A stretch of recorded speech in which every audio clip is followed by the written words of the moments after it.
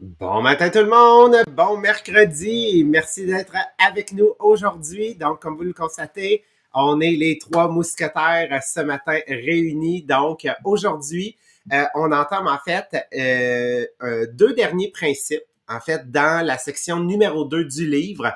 Donc, pour ceux qui se branchent avec nous pour la première fois, on est le mercredi dans un livre, en fait, de Jack Canfield qui s'appelle Le succès selon Jack, qui couvre en fait plus d'une soixantaine de principes du succès pour pouvoir en fait changer la trajectoire de sa vie. Et en ce moment, en fait, la section numéro 2 qu'on va terminer aujourd'hui avec le principe 37 et le principe 38, c'est la section pour vraiment transformer sa personne. OK? Donc, on est vraiment axé sur comment est-ce que je peux transformer mon propre succès, transformer ma propre personne pour être en succès. Donc, les principes qu'on a couverts dans les dernières semaines, c'était des principes qui étaient vraiment axés sur comment est-ce que je peux prendre responsabilité de ma propre croissance. Comment est-ce que je peux prendre responsabilité du fait de gérer mes émotions, apprendre en fait à me fixer des objectifs, apprendre à me tenir à mes objectifs, comment être sûr de ne pas les oublier. Donc, on le sait, si on veut pouvoir avoir un impact sur notre famille, notre équipe, notre endroit de travail, notre communauté, la première personne qu'on doit changer, à qui on doit réfléchir, c'est nous-mêmes. Donc, on doit toujours avoir comme point de départ nous, parce que c'est la personne sur laquelle on a le plus d'influence. Et vous allez voir aujourd'hui, on va terminer les deux principes dans cette section-là. Donc, Sabrina, aujourd'hui, va nous parler en fait de toutes les manières qu'on a de pouvoir se former. Parce que oui, maintenant, l'université, OK? Ah, on vient de perdre Marie-Pierre? Oui, on vient de perdre Marie-Pierre. On va sûrement revenir.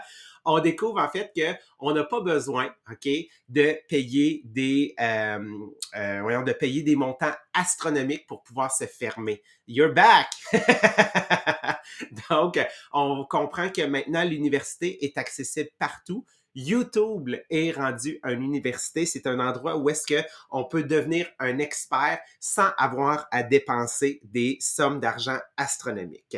Et on va terminer, en fait, Marie-Pierre et moi, avec le principe 38 qui va nous aider à comprendre comment est-ce que la passion a un rôle important, donc, dans tout ce qu'on veut entreprendre. Donc, que la passion, en réalité, est comme une courroie de transmission qui va accélérer le processus de la croissance personnelle et que la passion, c'est ce qui va nous aider à être sur notre X. Parce que quand on est sur notre X, c'est là qu'après, on est capable, en fait, de faire en sorte que les gens adhèrent à notre vision et à notre mission.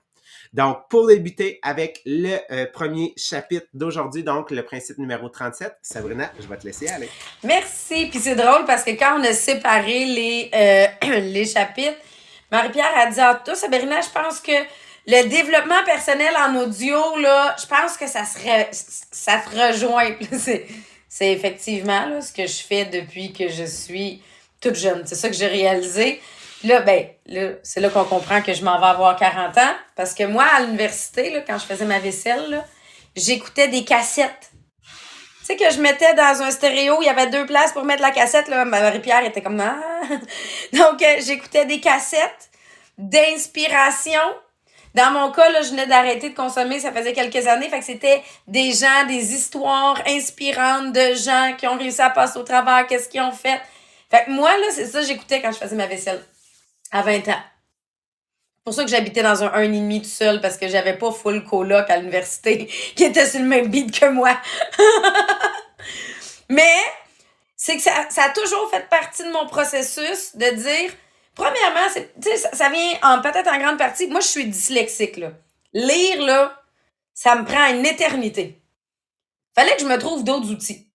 Fait que moi, je suis partie de la cassette à l'âge de 20 ans, puis là, on a évolué. Quand j'ai commencé à faire Tupperware, je faisais énormément de routes.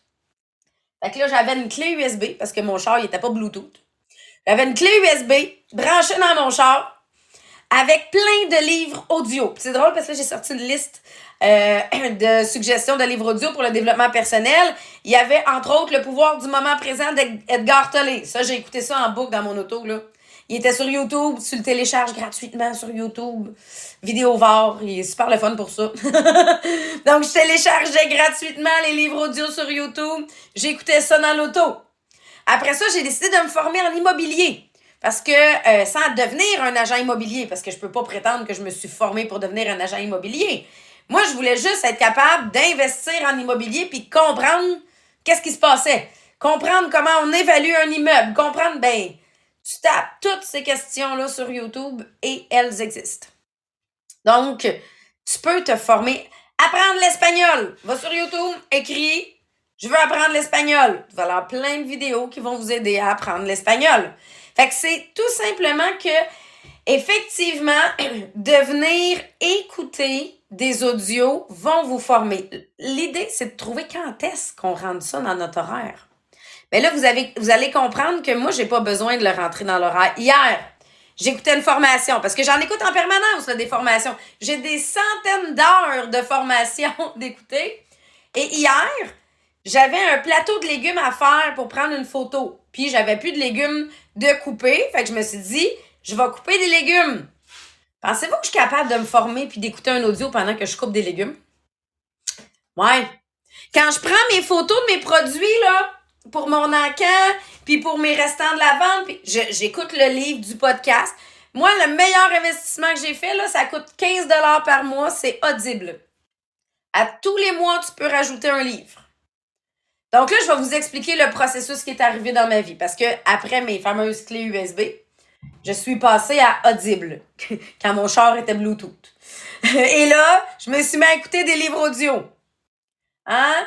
Comment se faire des amis et influencer les autres a été un des livres audio que j'ai écouté en boucle dans mon auto. Père riche, père pauvre a été un livre que j'écoutais en audiobook dans mon auto en permanence. Et là, j'ai écouté la semaine de 4 heures.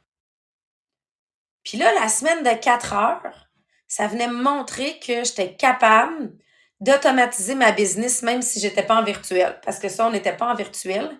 Et là, pendant que je conduisais mon char, j'ai fait bon, là, je sais comment réaliser notre rêve de voyager à travers le monde. J'ai appelé mon chum puis j'ai dit chérie, on s'en va au Guatemala. Ce livre-là a mis la possibilité dans ma tête parce que j'ai appris là-dedans comment venir gérer mon horaire à distance. Et c'est de là qu'il est devenu clair, avant même le virtuel, avant même la COVID, comment je pouvais voyager en famille avec mes enfants, qui était ma vie de rêve. Pendant notre voyage au Guatemala, on est en sac à dos, on traîne pas de livres, mais j'ai mon livre audio sur mon cellulaire. J'ai écouté le Miracle Morning, qui a changé toute ma façon de faire mon réveil le matin, qui a changé l'heure à laquelle je me lève le matin, que je réalise que je suis plus efficace, qui a été à la base des programmes de conditionnement. Vous comprenez que je réalise à quel point toutes ces formations-là que j'ai écoutées ont influencé ma vie. Sans ça, j'investis pas en immobilier. Je vis pas ma vie de rêve à voyager à travers le monde. Et je suis encore à me coucher à 3 heures du matin en pensant que je suis efficace. Puis de me dire, demain, je vais me lever à 10 heures, ça va me permettre de rattraper les heures de sommeil que j'ai pas faites. Parce que ça, c'était moi avant le Miracle Morning. Fait que là, c'est de voir, là, toi, là, qu'est-ce que tu as besoin d'apprendre présentement? Qu'est-ce que tu as besoin? Est-ce que c'est de dire, et moi, j'aimerais ça savoir comment faire des bons Reels. Ah oui? Va sur YouTube. Comment faire des bons Reels? Va te former là-dessus. Vous comprenez que toutes les réponses sont possibles. À part à peu près piloter un avion, ça prend de l'expérience. Là. Puis même encore, je suis sûre que si on tape comment piloter un avion, on a quand même des suggestions de vidéos. Mais vous comprenez qu'il n'y a pas de barrière à ça. Et il y a un bel exemple. Puis là, tu sais, moi, quand est-ce que là, j'en écoute parce que je fais plus de route? Mais moi, j'écoute pas de télé dans la vie. Moi, j'écoute pas de musique dans la vie. Mon chum, d'ailleurs, il considère que je suis morte. Parce que j'aime pas écouter de la musique puis j'en écoute pas. Mon cerveau est pas lié à une trame sonore. Mais je réalise que mon cerveau, par exemple, est relié à plein de livres audio. Mon cerveau est relié à plein de formations audio. Fait que dans le fond, ma musique, moi, c'est ça. Tu sais, tellement, là, le programme de conditionnement, là, le livre, là, j'ai pas acheté la version papier. J'ai pris le livre audio. Savez-vous, ça fait combien de fois je réécoute le livre au complet? Parce qu'il est rapide. Fait que ça me permet de venir l'intégrer davantage. Fait que bref, toi, quand est-ce que tu as besoin? On a un bel exemple de Jeff. J'ai même pas écrit son nom de famille. Papa, en succès, ça fonctionne bien. Il est professeur de karaté. Mais dans le fond, là, son vrai rêve, là, c'était de devenir écrivain. Puis tu sais, il se dit, comment je vais dire ça à mes enfants, moi, que je fais pas ce que j'aime dans la vie. Je fais pas ce que je voulais dans la vie. J'ai beau leur dire, suis tes rêves, mais je suis pas le mien. Fait que ça a été sa réalité, son checkpoint, une nuit d'insomnie en se disant, mais Colin, je suis pas alignée sur ce que je veux. Son vrai rêve, c'est d'être écrivain. Et là, il voit passer une pub. Puis là, tu te dis, il va passer une pub de comment écrire un livre, il va aller suivre cette formation-là. Ben non! Il voit passer une pub de Tony Robbins. On en a déjà parlé une ou deux fois. On a fait un an complet quasiment sur son podcast, sur son livre. Ben, il voit passer une pub de Tony Robbins. Une formation. Comment croire en soi. Comment vivre sa vie de rêve. Puis il dit, ben, je vais me commander cette formation-là. C'est tout du préenregistré. T'as l'impression que t'es avec Tony Robbins à longueur de journée. Mais dans les faits, c'est du préenregistré. Et il se dit, je m'engage à faire la formation au complet. Un mois plus tard, il a son premier scénario d'écrit. Là, il envoie son scénario. Il se le fait refuser. Parce que l'histoire est pas sur un sujet qui intéresse vraiment. Fait qu'il dit, non, ça coupe pas mon rêve. Tony Robbins me l'a dit. Rêve grand. Je vais réécrire autre chose. Et là, il se remet à écrire sur un thème qui est beaucoup plus apprécié, l'amour. Et ce que ça a donné, c'est que un mois plus tard, il y a encore un nouveau scénario d'écrit. Cette fois-ci, le scénario, il est vraiment gagnant. L'amour est éternel. C'est acheté par une maison de production pour faire un film à $250 000. Lui, il y a 6 mois, il est prof de karaté puis il vit pas sa vie de rêve. 6 mois plus tard, il vend son scénario à $250 000. Il est nominé aux Oscars. Il n'a pas été suivre une formation sur comment écrire un livre. Là. Il a été suivre une formation sur quoi en toi. Donc, c'est quoi ton besoin présentement? Croire en toi, développer une compétence, développer une aptitude. Va chercher sur Google, meilleur livre pour. Puis tu vas avoir ta liste de ce que tu peux faire. Puis tu sais, c'est drôle parce que là, on présente ça. Puis l'autre étape qu'on vient présenter, c'est la passion, la motivation. Quand tu t'en vas te former pour atteindre ta vie de rêve, automatiquement, c'est lié à ta passion, ta motivation. Assurément. Moi, j'ai transformé au fur et à mesure les étapes de ma vie. Je l'ai transformé en fonction des livres que... Tu sais, qui t'écoute? Moi, j'écoute des livres audio. Ben, c'est ça qui influence ma vie. Mais je sais, Jean-Philippe, que ça fait partie d'une des clés pour développer la passion, justement, dans un domaine qu'on voudrait faire. Oui, parce qu'on se demande souvent, la passion, ça vient-tu avant la motivation, l'inspiration? Bref, ces termes-là sont utilisés un peu, tu sais, à tort et à travers, à savoir, OK, c'est quoi réellement leur définition? Ben, aujourd'hui, première étape qu'on veut faire, on veut prendre le temps de définir quelle est la définition exacte de ces concepts-là. Donc, quand on parle de motivation, donc la motivation, c'est influencé, OK, beaucoup par les facteurs externes. Dans le sens que la motivation, je ne peux pas te motiver. Par contre, les facteurs externes comme l'inspiration, les encouragements que je reçois donc de mon entourage, de quelqu'un, d'un mentor, d'un leader, d'un patron, d'un chef d'équipe. Donc, les encouragements, ces histoires inspirantes-là dans mon domaine sont des facteurs externes qui vont, en fait, avoir un impact sur moi et me dire, parfait, je suis motivé. Je vais, en fait, faire les actions, je vais vouloir bouger. Alors que la passion, c'est quelque chose qui est beaucoup plus interne, OK? La passion est influencée par l'enthousiasme. La passion est influencée par l'engagement et l'énergie. Donc, c'est quelque chose de beaucoup plus spirituel. En réalité, on va parler de quand tu es quelqu'un de passionné, c'est parce qu'à quelque part, tu es sur ton X.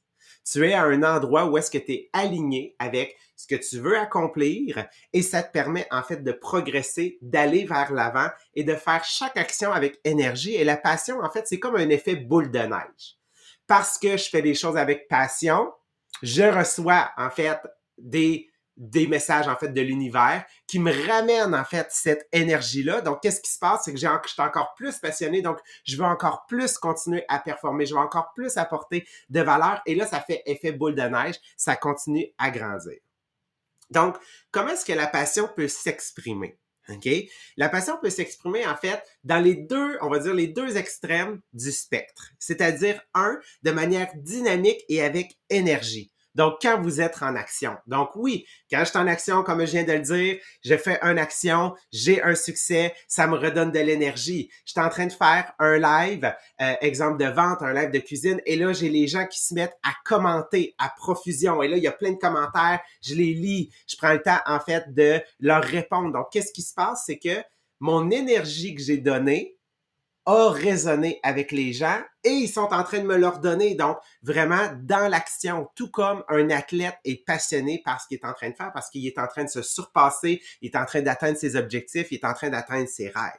Donc ça, c'est la première manière, c'est très dynamique, c'est très énergique. La deuxième manière, c'est une manière beaucoup plus calme. OK? Donc, comment est-ce que ça peut se représenter aussi la passion? C'est par l'amour. OK? Par l'amour qui est donné, l'amour qui est offerte. Cette passion-là, OK, de vraiment aimer la personne qui est devant moi pour ce qu'elle est, de comprendre comment moi je peux lui apporter aussi cette valeur-là par cet amour-là. Un des exemples très frappants qu'on a, c'est plus dans le début des années 2000, Mère Teresa, OK, Mère Teresa qui a vraiment en fait donné amour aux gens en fait qui étaient extrêmement défavorisés en Inde, à Calcutta. Donc, cet amour-là provenait en fait d'une passion interne, d'un appel qu'elle avait, que pour elle, c'était son devoir en fait de redonner cet amour-là. Donc, vous voyez, on est capable de avoir passion, OK, dans les deux extrêmes du spectre. Très énergique, mais très calme et posé aussi. Donc, comment est-ce que vous allez savoir, OK, dans votre quotidien, si à quelque part, vous avez trouvé votre passion, vous êtes sur votre X et que vous êtes quelqu'un de passionné? Donc, c'est quand, en fait, vous allez vous réveiller le matin et que vous allez tout de suite vous mettre à travailler. Vous allez tout de suite vous mettre à faire des actions, OK, sans avoir à vous dire, ah, oh, c'est lundi, on commence la semaine. Non, parce que tous les jours, ça va être lundi, tous les jours, ça va être vendredi, tous les jours, ça va être samedi, tout le temps, vous allez avoir en fait cette énergie-là, cette excitation-là, cette passion-là, OK, qui va vous habiter à vous dire, ben moi, tout ce que je veux, en fait, c'est me mettre en action. Donc, vous allez rayonner d'énergie, OK? Votre mission, OK, va complètement transcender pour nous, exemple, l'écran, parce qu'on travaille sur les réseaux sociaux. OK? Vous allez vous sentir complètement investi d'une mission à accomplir. Donc, la passion et l'enthousiasme vont se manifester, OK, quand vous êtes en train de faire ce que vous aimez. Et c'est quand vous faites ce que vous aimez et que c'est simple, c'est facile, vous n'avez pas besoin de vous poser de questions, mais même quand c'est difficile, vous le savez que vous avez un appel qui est beaucoup plus grand. Donc, quand on est passionné, OK, nos actions et notre message résonnent, OK, de l'autre côté.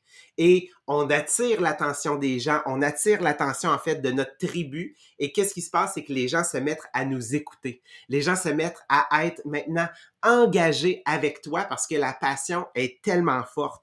Donc, comme je disais, cette passion-là va vous revenir, OK, fois 1000. Donc, cette énergie-là va vous revenir, ce qui va vous redonner encore plus de désir de vouloir avancer. Puis dans le livre, il y avait un très bel exemple. Il donnait l'exemple, en fait, d'un professeur qui enseignait dans une des écoles les plus difficiles aux États-Unis, une des plus grandes écoles primaires qui, en fait, se situe à Los Angeles, dans un quartier défavorisé, gang de rue, trafic de drogue. Donc, des jeunes, en fait, souvent de milieux immigrants, OK, qui étaient rassemblés aussi dans cette école-là.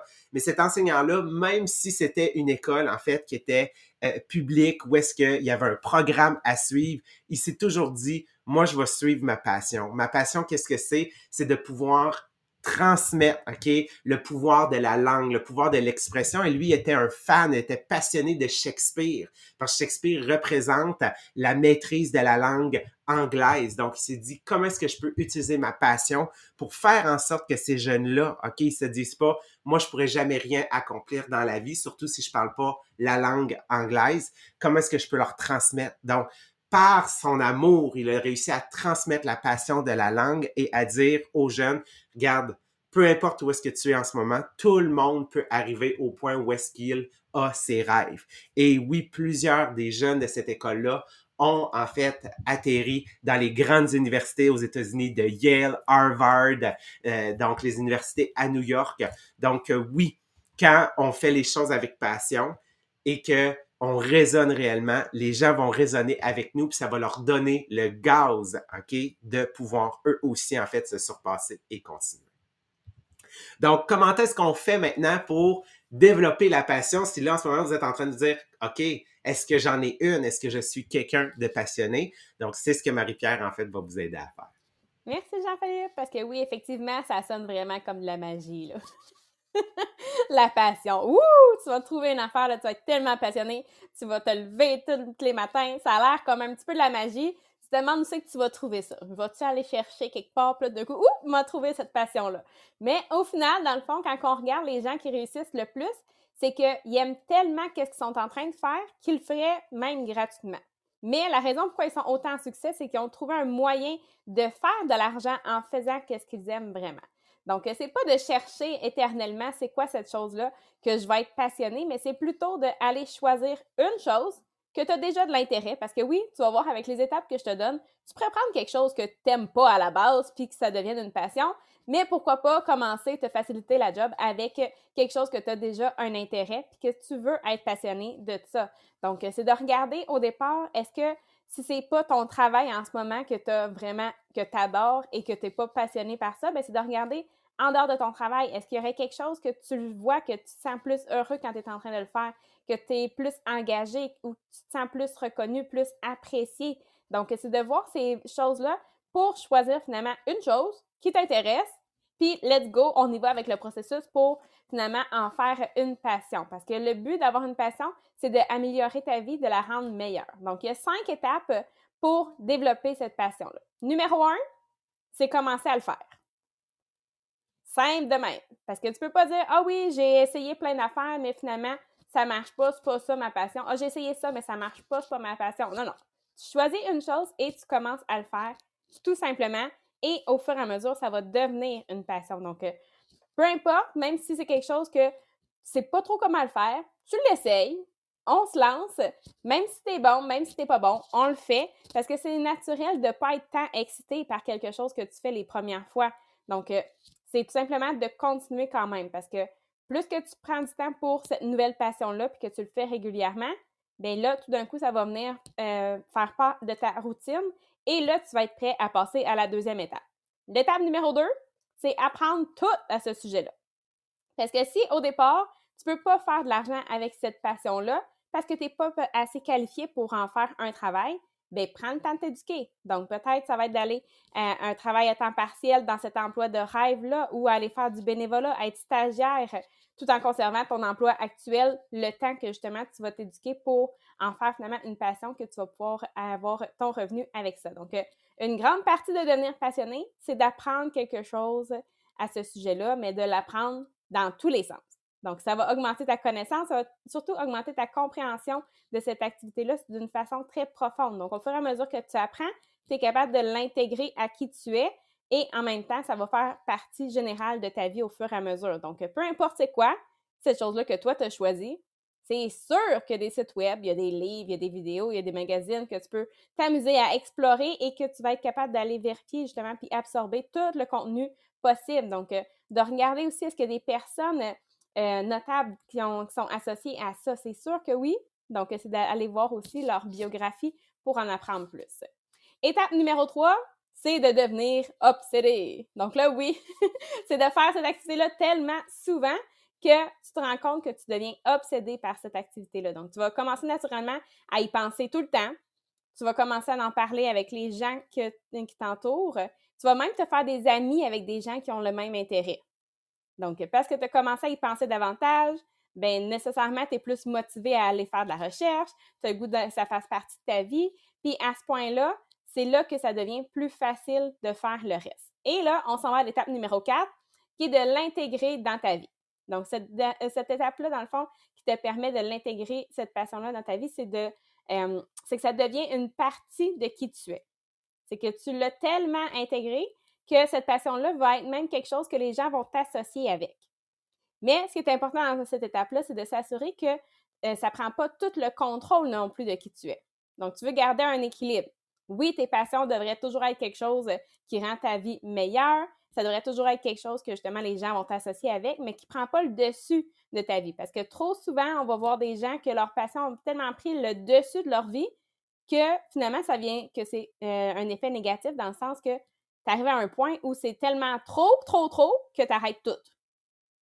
Comme quelqu'un qui aime bien gros le gâteau au chocolat. Tu manges du gâteau au chocolat, tu manges du gâteau au chocolat. À tous les jours, tu aurais le goût de manger du gâteau au chocolat. Mais à un moment donné, tu tombes malade parce que tu as mangé du gâteau au chocolat. Ça se peut très bien que tu n'aies pas le goût d'en retoucher du gâteau pendant un très long moment. Même si c'était la chose que tu aimais le plus au monde, tout d'un coup, tu n'auras plus le goût d'en manger du tout. Donc, on ne veut pas que ça nous arrive non plus avec notre passion. Et finalement, numéro 5, bien, c'est de garder cette passion-là, de garder cet enthousiasme vivant à tous les jours. Puis comment on peut le faire? C'est de voir c'est quoi l'objectif initial dans tout ce qu'on a fait pour cette passion-là. Donc, c'est de regarder sous la surface des choses, surtout quand c'est des choses que tu as l'impression qu'il faut que tu fasses et non pas quelque chose que tu as le goût de faire. Comme exemple, tu n'as peut-être pas le goût d'aller t'asseoir dans une salle d'attente pour le pédiatre avec ton enfant, mais quand tu y arrives, bien, tu vas voir finalement en dessous, est-ce que tu es vraiment passionné par la santé, le bien-être de ton enfant? Ben oui. Donc, comment regarder c'est quoi le pourquoi en dessous de qu'est-ce qu'on fait? C'est une façon de garder notre passion et notre enthousiasme vivant. Il faut se rappeler qu'au final, tout est un choix. Donc, est-ce que tu vas le faire avec passion, avec enthousiasme? Le choix va t'appartenir rendu là, mais avec les 5 étapes, n'importe quoi que tu vas choisir, tu es capable d'en faire une passion. Merci Marie-Pierre, merci Sabrina. Donc, c'est ce qui met fin à la section, donc dans le livre. Donc, on comprend c'est quoi le pouvoir qu'on a sur notre personne ici. Donc, de se former, ce pouvoir-là qu'on a en fait de réellement chercher et découvrir quelle est cette partie-là de nous qui est passionnée et que chaque jour, ça semblera jamais comme un travail. Donc, pourquoi est-ce que c'est important, en fait, de se poser toutes ces questions-là sur les principes qu'on a couverts dans les dernières semaines? C'est que, à partir de la semaine prochaine, on entre dans la 3e section du livre qui s'appelle « Mettre sur pied votre équipe du succès ». Donc, si je veux pouvoir avoir une influence sur une équipe, sur les gens autour de moi, on n'oublie pas, ça part toujours de moi. Mais ce qu'on va couvrir, en fait, dans les prochains podcasts, c'est de se rappeler que oui, seul, on est capable, en fait, d'aller plus vite. Par contre, ensemble, on est capable d'aller beaucoup plus loin et d'accomplir de grandes choses. Donc, c'est ce qu'on va se mettre à travailler dès la semaine prochaine dans les prochains podcasts. Donc, sur ça, on vous dit un gros merci, un bon mercredi et demain, ça va être de retour avec Marie-Pierre et Mélanie Miller pour la couverture. Là, je me souviens déjà plus du titre du livre. Vous êtes plus dans le lit des rêves, hein? C'est un autre, là. C'est comment il s'appelle? Born Rich! C'est ça, exactement. Donc, il continue l'avancement dans le prochain segment du podcast. Donc, sur ça, bonne journée tout le monde!